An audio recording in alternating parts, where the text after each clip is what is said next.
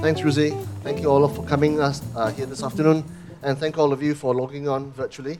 Um, Now, of course, some would say the subject of today is actually prejudice, right? And prejudice existed in many forms throughout centuries and has been with us for a long time. And there can be no more common a prejudice or more common a discrepancy than in the gender space. And we know that to be a fact. Some people might argue that it doesn't exist, but I think the patriarchy in many parts of the world does exist.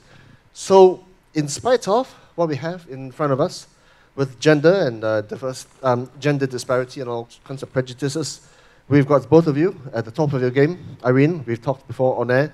Sherry, your rumor has it, legend has it that the incoming Prime Minister of Singapore is a fan of yours. He apparently has lunch with you. Irene, you are moving this behemoth from the old world to the new world, and you sit at the top of your pyramids. So maybe we start with Sherry and tell me, what in your life and your experiences has brought you to this point in your career? First, I want to say I'm super inspired by your speech. So thank you for driving that movement. And, I felt that this talk is even more critical when I saw the word 168 years to close the gender diversity here in Asia. So I think in response to that, what took me here, I would basically say I'm very fortunate to grow in a society and environment where we look at meritocracy, because I came from a really, really poor family and basically would have no chance of succeeding in a society if not for the fact that, it offers education for pretty much free, to any kid around the world. I mean, in our country. So I went through an education route, but we all know that even with all the good education that a country can provide, you do need support and help. And I was also very fortunate to have a good support system from the people around me. And I always tell women out there, and pretty much everyone out there, there are actually a lot of good-hearted people who really wants to help. And I was maybe one of those who will put up my hand. I need free tuition, I need support, I need help, I need money to buy, school bags and stuff like that. So Singapore is a meritocratic society, and I graduated from school with literally no help from the family, but just good people around. And I got into my first, fortunately, I went through stringent interviews and got into Lucent Technologies as my first, job out of school. And it is it's a multinational company. I work right. I graduated with a marketing degree, but I walked right into tech. And in that environment, one of the things that I realized is that there's nothing too difficult to learn.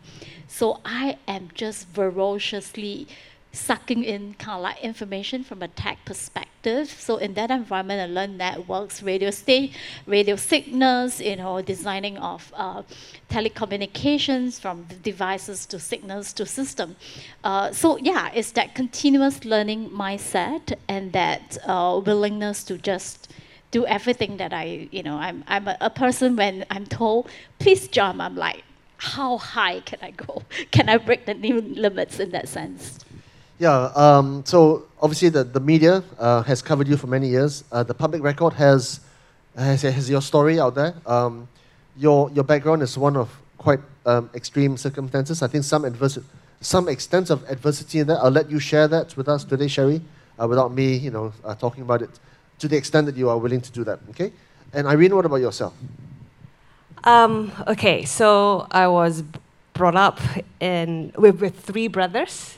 So I always wanted to beat the boys for some reason. And then I went to a girls' school, and I think I was a little bit lucky in that sense that the girls' schools I went to, they encourage ladies to be the best that they could be and nurture the talent that you may have and so forth, really. So I think I was just lucky that I was surrounded by the right kind of people to encourage me to be who I am. And I think the first thing that comes to mind is myself as an individual, as opposed to I am a female first, or my gender comes to play first in my mindset. So it's really important when you do your job or when you go into a meeting. It's about who you are, on how you can contribute and beat the expectations. It's all about beating the expectation, really. So yeah, I think when you do that and everything just falls into place, and you'll be surprised at the many opportunities that comes and presents itself to you, and people will listen to your work or your voice as opposed to seeing you as a female person first. So what did Tony see in you to see fit that you should head the team in Malaysia rather than him? And we know he's quite an egoistic character. Yes. Maybe it's that challenge that I take. Like, I want to beat his expectation. He always tells me to do something with just one sentence. I'm like, okay, this is really difficult. How do I do my work when someone tells you in one sentence or so?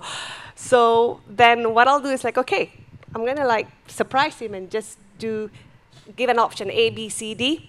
And he probably doesn't know what he wants in the first place, right? So at least it gives you the opportunity to say, okay, maybe this is what you're thinking. And they go, oh yeah, okay, then let's develop on that. So perhaps the fact that I take challenges and I have an open mind, and I try to develop things and create things and get things done and execute it as how it should be. Yeah, and clearly Tony likes that, right? He likes to be challenged. Because I'm a guy. I think I'm a guy. Last I checked, I am a guy. And I guess it's appropriate that I should be talking to two women about such a subject, because I might come from the other side, right? And so one of the seminal tomes that talks about trying to equalize the gap came from Sheryl Sandberg, right? She joined Facebook quite famously to fill in the parts that Zuckerberg could not, and she wrote a book called Lean In, right? And Lean In talks about how females in the corporate world have to basically play their part and to participate more, like boys. Boys are very vocal. They talk a big talk, and they don't always back it up with substance, shall we say, right? So there's a part that women have to play to stand up and be counted, because historically, and we know as a cultural pool, we don't really do that. I mean, Asian females they tend to take a back seat, right? And I just want to talk about how when we walked into this hall, I just walked in front of everybody, right? And both of you walked in the row behind, because did you notice that? I was like, that's interesting, right? So to be a little bit off the limelight, if you like. So what kind of change in mindset should women adopt to maybe say, hey, I'm here, I'm count me, look at me, right?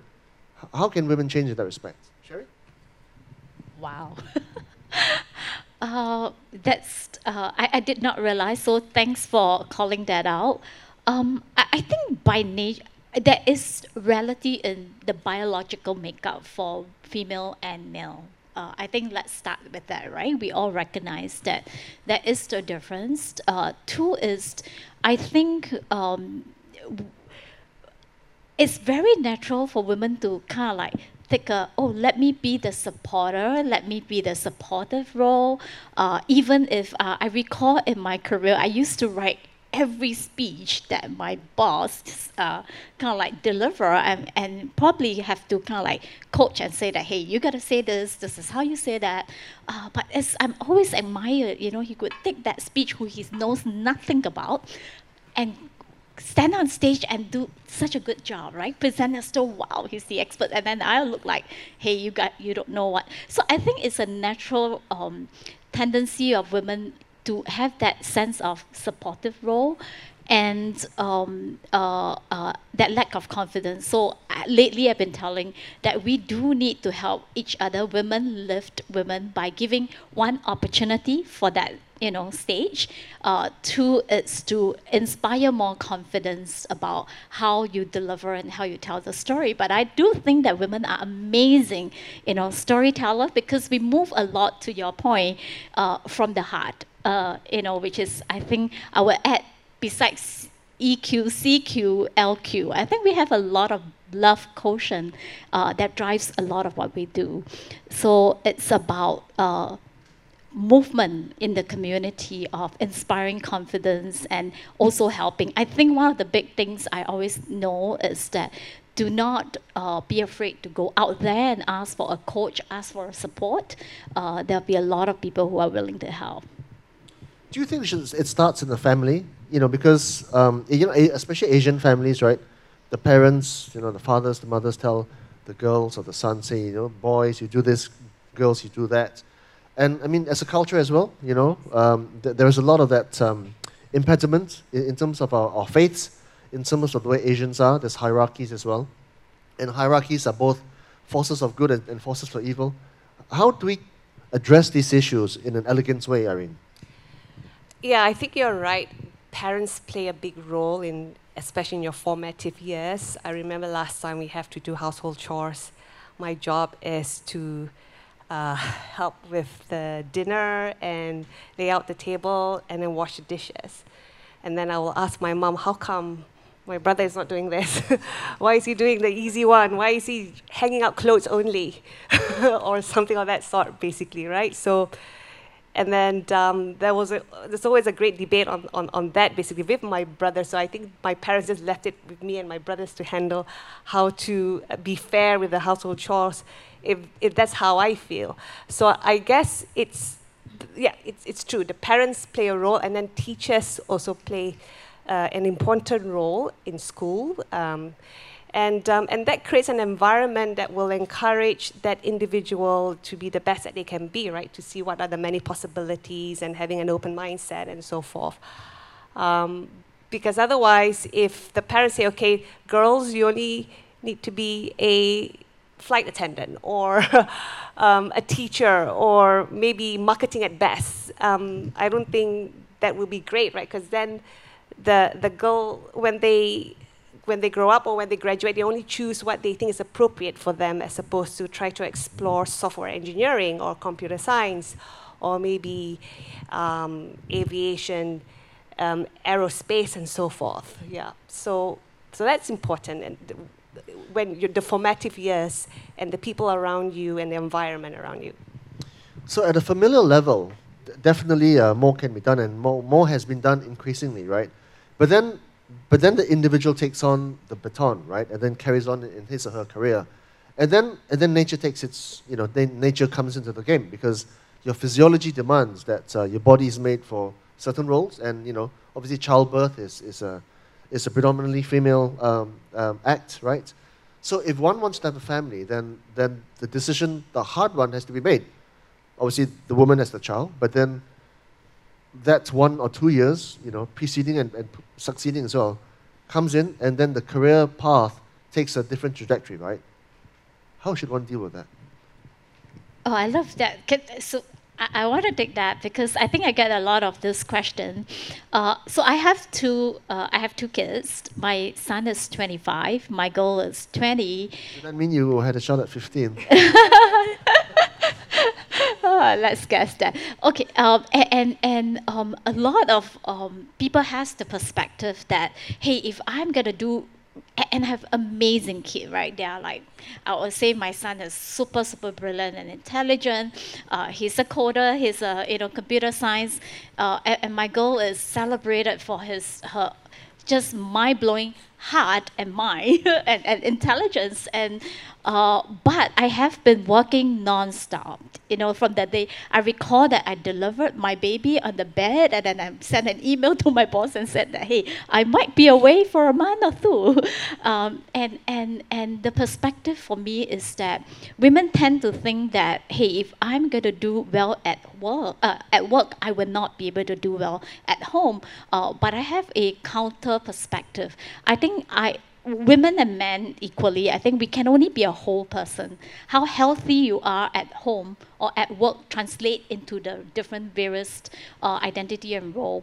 To me, the ability to balance come from your perspective of your healthy self. So you need to work on yourself. And if one is healthy, you will translate it across to be super efficient, at work, highly productive. At home, you can continue to groom and educate and build a close relationship. My kids are very, very close to me. Although I travel non-stop since the day I stepped into my role in Lucerne, I've been traveling around the globe because of the regional role. And we communicate since like 20 years ago. They've been communicating, remotely with me. I'm interested. I know what they read. I influence them on what I read. So my kid tends to pretty much know what's happening in the market and industry. Ask them, about industry trends, about, Society 5.0, Industry 4.0. My girl is not technical. She studies law, but she can talk about those stuff because we make it a day-to-day exchange and don't limit kids, right? To think that, they're kids. They won't understand. You'll be surprised. And yet, Sherry, let's be honest with ourselves. Someone like you is an outlier. Mm-hmm. You are a first among equals, because if everybody was like you, everybody would be CEO of Google Cloud Malaysia, Asia, right? But they're not. And very few people can be you and Irene, because you have reached the top level games because of who you are and the amount of effort you put in. But not everybody's like that. And for many women, the decision comes to a crossroads and they have to choose a fork, which direction to take. How do you traverse that though, Irene? How do you manage that decision? Does the decision in terms of, I'm trying to Career understand the question. Yeah. Or parenthood?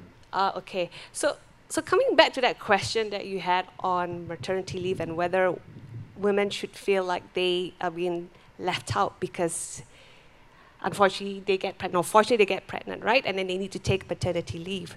And this happens to me when I was heading up the airline, and we were the first in the industry in Malaysia to employ female pilots.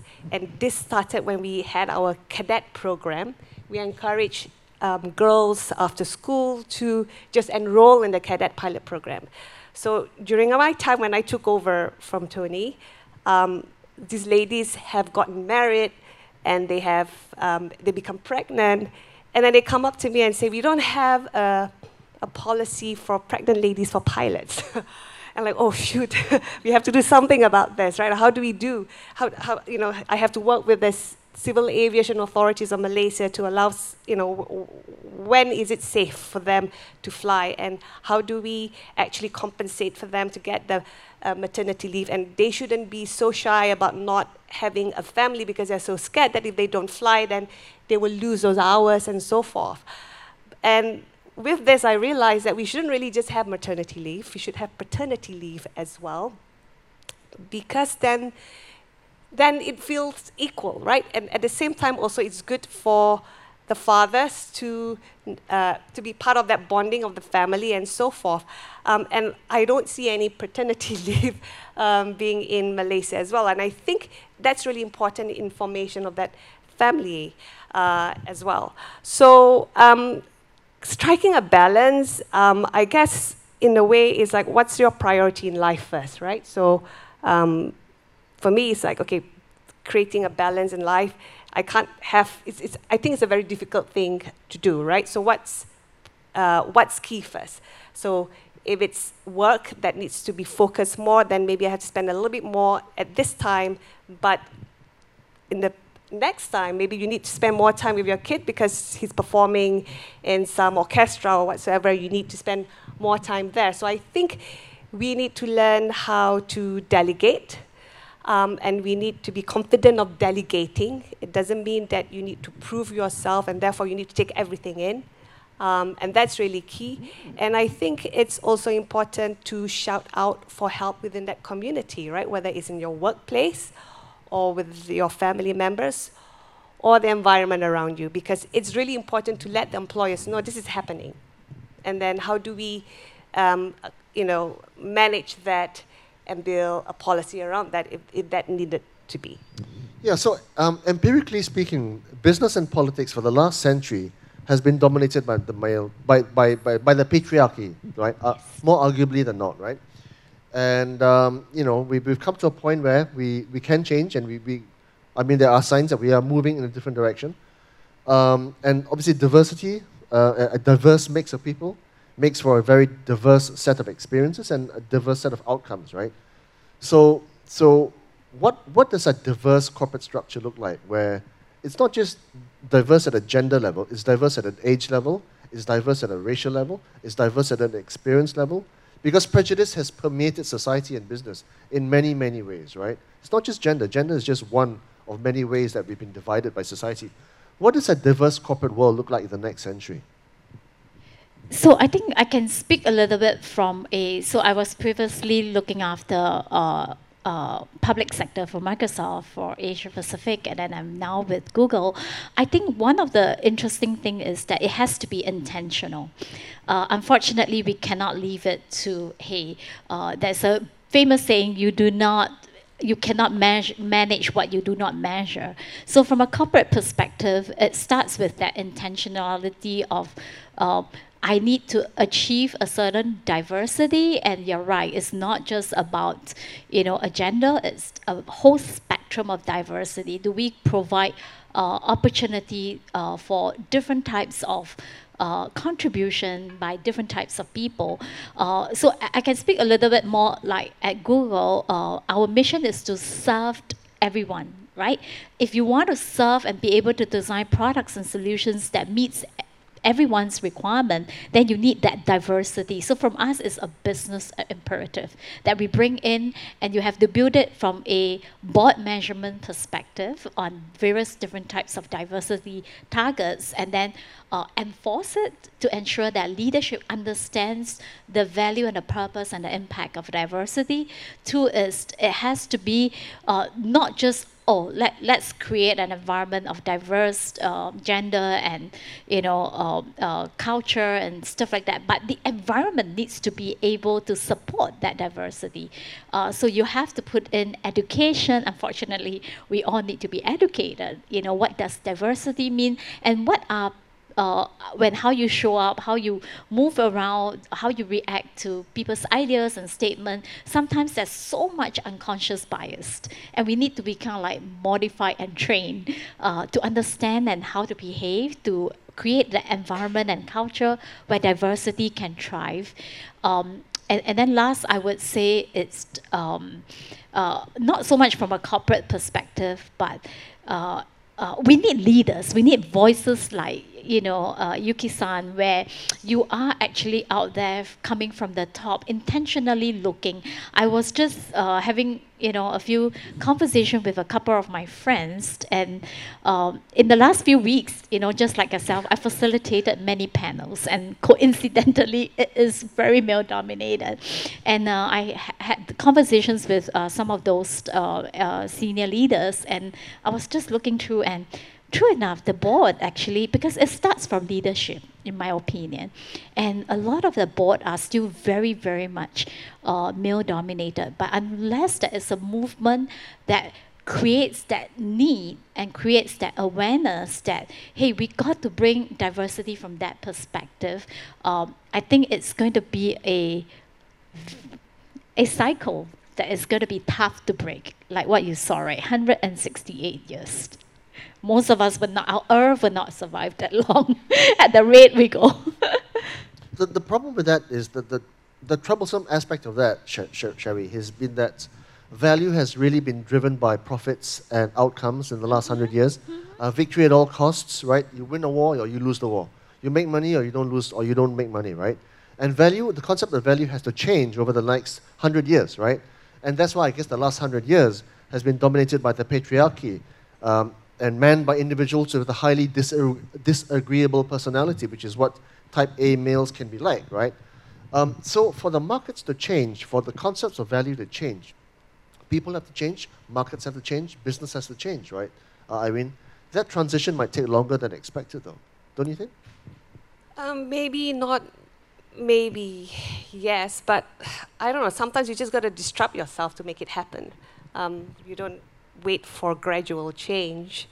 Sometimes it's just about like, let's get this done in 2 weeks as opposed to 2 years or so. So it just depends on how important you feel that topic is and how you want to make that happen and you want to execute it well, basically. Can I just add to that, right? I think you are absolutely right. We cannot break the patriarchy. It's so ingrained in every part of society, it's ingrained in culture, it's ingrained on every aspect of our being unconscious even. But I would say to everybody out there, it's a very interesting momentum right now in the world that's happening. I would say from a technology angle, we're standing in that cusp of something very substantial shifting. We're talking about Web 3.0, we're talking about Industry 4.0 accelerating at amazing speed. We're talking about even entering to an environment of Society 5.0. You can keep naming different types of phenomena, but I think we have an opportunity right now to make substantial shift. I would say from three perspectives. Number one, technology now empowers.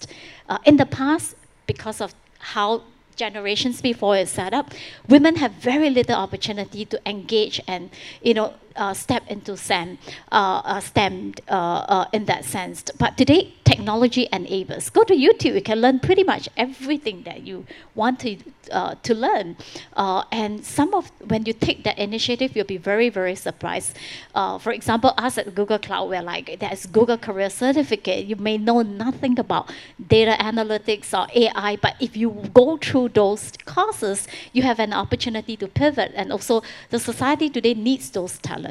It's very much competency-based. The second perspective beyond technology is culture. We're standing in a very different type of society where people are not as accepting of what's been passed down.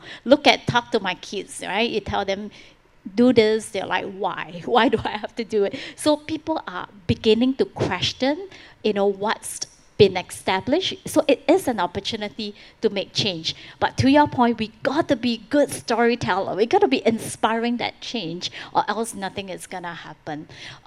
Then to your point about profit, right? I would think that because of the shift in technology in the world and how this whole breakdown of digital and geographical divide, right? Because digital makes it possible for everything to break boundaries from a geographical perspective. So businesses and institutions has opportunity like never before. You're never gonna be just a Malaysian or a Singaporean company or a business, because with digital, you can reach the world market. So with that, diversity and ability to bring in different types of talent becomes so critical to business and to profit. Yeah, expecting the eradication of prejudice is as, from an organic, natural level, is as troublesome and as difficult as getting people to change their environmental habits and climate change to happen. It's got to be legislated. Otherwise, it's never going to happen, right? Which is why we've got these ratios in place, and we've got COP27 happening in Egypt in a few days. I want to bring it to your experience, Sherry, because you had an all-female leadership team at Google Cloud, Southeast Asia, right? So what kind of outcomes are you seeing there that are giving real value to Google stakeholders? And I think we move that to Irene as well. I mean, in terms of how you're moving this pendulum forward in your position. Sherry, Google Cloud? Well, I do not hate all female. I'm privileged to be part of a pretty all-female leadership team from a go-to-market perspective, headed by Rama, my boss. So I would say that I don't know if it's by coincidence. I don't think it's intentional by design, because I think our policy, to Irene's perspective, is we look for individuals who can do the job and the competency that the person brings. I don't think it's by design that, okay, let's go out there and hunt for women. Although, intent, I think coincidentally, myself, April, Maggie, and Malice, and Rama brings to bear a deep technical expertise that serves the market well, and also reach market networks from our years of engaging go-to-market strategies for tech company. So I don't think, has that made a substantial change? I think we love working with each other. We enjoy, given that Google is a amazing place to work, where it allows for that diversity, it allows for that respect. When we are engaging in conversations, you will see that tone of respect about each other's opinion and giving space. It's never about, okay, I want this resources, I want this campaign, I want this and that. It's always about giving space to each other and supporting it. It's a very supportive culture I am quite fortunate to be part of. So if you're saying about that 30%, we're getting there in that sense. It's really because we're looking for individuals that could contribute to what we're doing, as opposed to finding a female first or so. But I think it's hard to find really because not a lot of female are very good at shouting out about themselves. They're not good at, beating their chest and say, hey, I am this, I can do this. And also they're not very, relatively less good at networking than men. So that's also very important, right? Because I do see ladies after they finish working, they just go straight home and that's it. Where else, most men, they go somewhere and drinking or do something else together or something of that sort. So I think we need to work harder at networking and telling the whole world what we're really capable of, and also that we are also as good as men to be on the board, really, because I think I can see how some of the board members are searching for ladies, but they can't seem to find the right ones. But I keep giving them names. But it's also because women are not out there to actually advertise themselves in that manner, and that needs to change.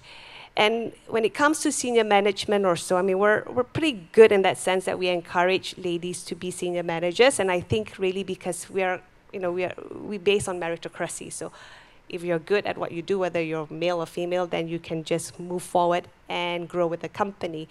But it's also important to equip ladies with the right tools too, and not use gender as an excuse for them to move forward, because I have seen some ladies saying that, oh, I'm not being promoted because I think I'm a lady or something of that sort. But to me, I think it's really because you're probably not, you don't have enough knowledge yet to be in that position, and therefore we need to groom you and so forth. So I think women who use this as an excuse should really rethink about what they say, because then it backfires the whole movement of encouraging women, to take higher position and so forth, really. So it's the job of the corporates to equip them the right tools. We have the academy at AirAsia also, where we encourage ladies to become data analysts or software engineers and so forth.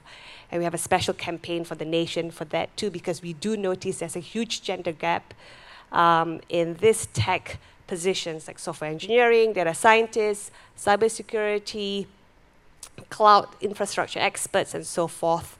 And we need to narrow that gap, really, because ladies kind of feel they're probably good as lawyers or finance or marketers, and there's a lot of ladies in that field now. I think in our finance department, it's probably all ladies or so. So we need to make that effort, starting from school itself as well. But at an individual level, though, women have to change at an inherent level, because you're asking girls to do things which don't come naturally to them. Boys are full of hot air, we're very loud, lacking in substance most of the time. But we don't mind walking in front. It doesn't matter what people think. That's what guys do. And after exams, we just say, oh, we did really well and we fail. But the girls say, oh, we failed, but you all get A's. That's the way we are, right? It's how we're born. You're asking girls to become what they're not. And that's inherently difficult, isn't it? How do we change? How do we alter our makeup? Oh, wow. How do we change history? Wow. That's I think to me, like I said earlier, there is a biological makeup that is there. There is also, I don't think it's a problem with the boys. The boys should keep doing what they're doing. It's pretty good. But from a lady's perspective, I think a few things, you're right, needs to change, right? I do absolutely. I mean, your scenario is a classic one. I hope it's not recorded. My son's like, Mom, don't worry, I'm good in this, you know. And then he turns out with, you know, I think I'm going to get 98. He will come back with 68. And my girl is like, oh, it's so tough, you know. I don't think I'm going to make it. But she will turn up with like 102, you know, in that sense. So it's a very natural phenomenon that we see. But I would say, I think women needs to work on it. A few things, maybe. I don't know how much time we have, but I really want to say that one, recognize that confidence is a beauty. Confidence is very attractive. We need to work on our own self-confidence, and it comes from a healthy self-esteem. It comes from a continuous appetite to learn. I know there's a lot of women who says that, oh, this is not me. You know, I'm not like that. But unfortunately, if you want to do certain roles, you want to, you know, thrive in certain capacity, you need to have an open mindset to learn. And the beauty of technology today allows you to acquire those skill sets. Two is, I think women needs to help women. And thank you for wonderful male allies like yourself. I mean, I'm very blessed to be always in an environment where I have very supportive male allies who are, you know, respectful, who provides the platform. But women in general needs to lift women, right? Needs to be supportive and create that platform and opportunity, and amazing leadership like Irene, you know, is doing that in the market by creating the platform, giving them the opportunities and the stage. And then I don't know how do we generationally change. It is going to take a wave. It's going to take generation and a wave, but it needs to start from all of us who hears the message, I guess. Well, maybe it's happening already, right? Because, okay, so whether you like him or not, or whether you agree with him or not, you know, the clinical psychologist, Jordan Peterson, he's divided the world down the middle. But one of the things he says is that at a general level, women are more drawn to more empathetic jobs, more human jobs, like, you know, nurses and healthcare and education, things like that. And men are more drawn to objects, right? The things, stuff, right? Engineering, technology. And that's why you see this divide among the industries. But thankfully, or weirdly, industry is moving in new ways. Web 3.0, as you talk about, Shireen, in the future, we might not have a physical self. We might be in the metaverse interacting with each other with different forms, right? You know, and what you guys are doing at Super App, you're breaking new ground that a lot of people don't even realize. The metaverse is a strange and interesting, wild world, right? So maybe you can, you know, cast your mind into the future and tell us the changing face of jobs, the changing face of industry, how they're evolving in new and weird and wonderful ways. In other words, spill the beans, Irene. How are you guys going to do it? How are you going to move from airlines to the metaverse? Oh boy, I think, to be honest, Super App is, what do you say? It's passé. The future is like whatever you go into, it actually knows what you need and what you want, and you don't have to go through a whole list of icons to get to what you want. It already knows your diary. It can make recommendations if you want to go on a holiday, which flight to take, what food to take, knows your touch points and your behavior and so forth, that it's just seamless. You could just activate your voice. You would have your own Jarvis, like in Iron Man. And that's what we hope Super App to be at some point, right? Just say, book me a flight to Bali, and it goes through your calendar and say, this is the right flight for you and timing, and on the way there, this is probably what you need, and you need to come back on whatever date so that for you to be in time for a certain event that happens at your hometown and that kind of thing, basically. I mean, we're also open to cryptocurrency, right? I mean, loyalty points is another way, is a form of tokenization that could happen in many forms, and we have a huge membership of loyalty points, about 25 million members in the region. You look at the whole point system, there's, I think, 3 trillion or 6 trillion points in this region, actually, where people don't know what to do. So, Irene? Yeah. So what are the new jobs of the future? New jobs of the future. Data analysts, software engineers, yeah, all those things that we're building talent for, product, UI, UX, designers. Do you want to add anything, Cherie? I think that I'm very excited about the future, and from coming from a tech perspective, just to answer that question, to me, I think the future of tech is going to be digital. Like I said, right, it breaks down the geographical boundaries that today pretty much, we through COVID we learned how you can break those boundaries. But the future of digital is very exciting. You can call it metaverse or multiverse or whichever verse, right? The easy perspective is basically an ability. It's really not an imaginary like a gaming world. That would not be sustainable. That would not have skill. But it's going to be an environment where the same Cherie has an ability to transition different environments, but maintain the same identity in a secure manner and have an opportunity to transfer values. And it could be digital currency, it could be, tokenization, it could be pretty much different thing. We don't know. It's up to all of you sit that here, because I think the future is in the making. Of course, Irene talks about data. Data is going to be everything, right? Data is going to inform decision, it's going to create transform experience, it's going to create opportunity for monetization. But I think if you ask me what is the future job going to be, I think the future is in the making, and it's the hands on everyone. It is an opportunity today where innovators have tremendous opportunity. It's your imagination. So I really think that the startup economy is going to play a very critical role in shaping the new world. This is an opportunity for creativity to really be unleashed and create new opportunity, new businesses. I don't think there's going to be a chief digital officer or chief technology officer, because everything is going to be digital, everything is going to be technology. You don't need a finance manager in the future to be managing your money. AI can do that. It's yet to be told, but I think it's in the making of all our hands here. So maybe I should rephrase my question. I'm going to put this question to you, Shireen, because I asked you how the new jobs of the future will look like. In fact, what I should ask you instead is what kind of people will succeed the most in the jobs of the future? Because the jobs of the past, to get to the top of the corporate ladder, you've got to be highly disagreeable, got to be sometimes volatile, very loud, very abrasive, highly driven, ability to take a lot of pain, work 18-hour days, all days of the week, and be completely driven and focused. And that's typically a male. I just described a male, right? Because they're mad that way. But in the job of the future, what kind of individuals will succeed the best?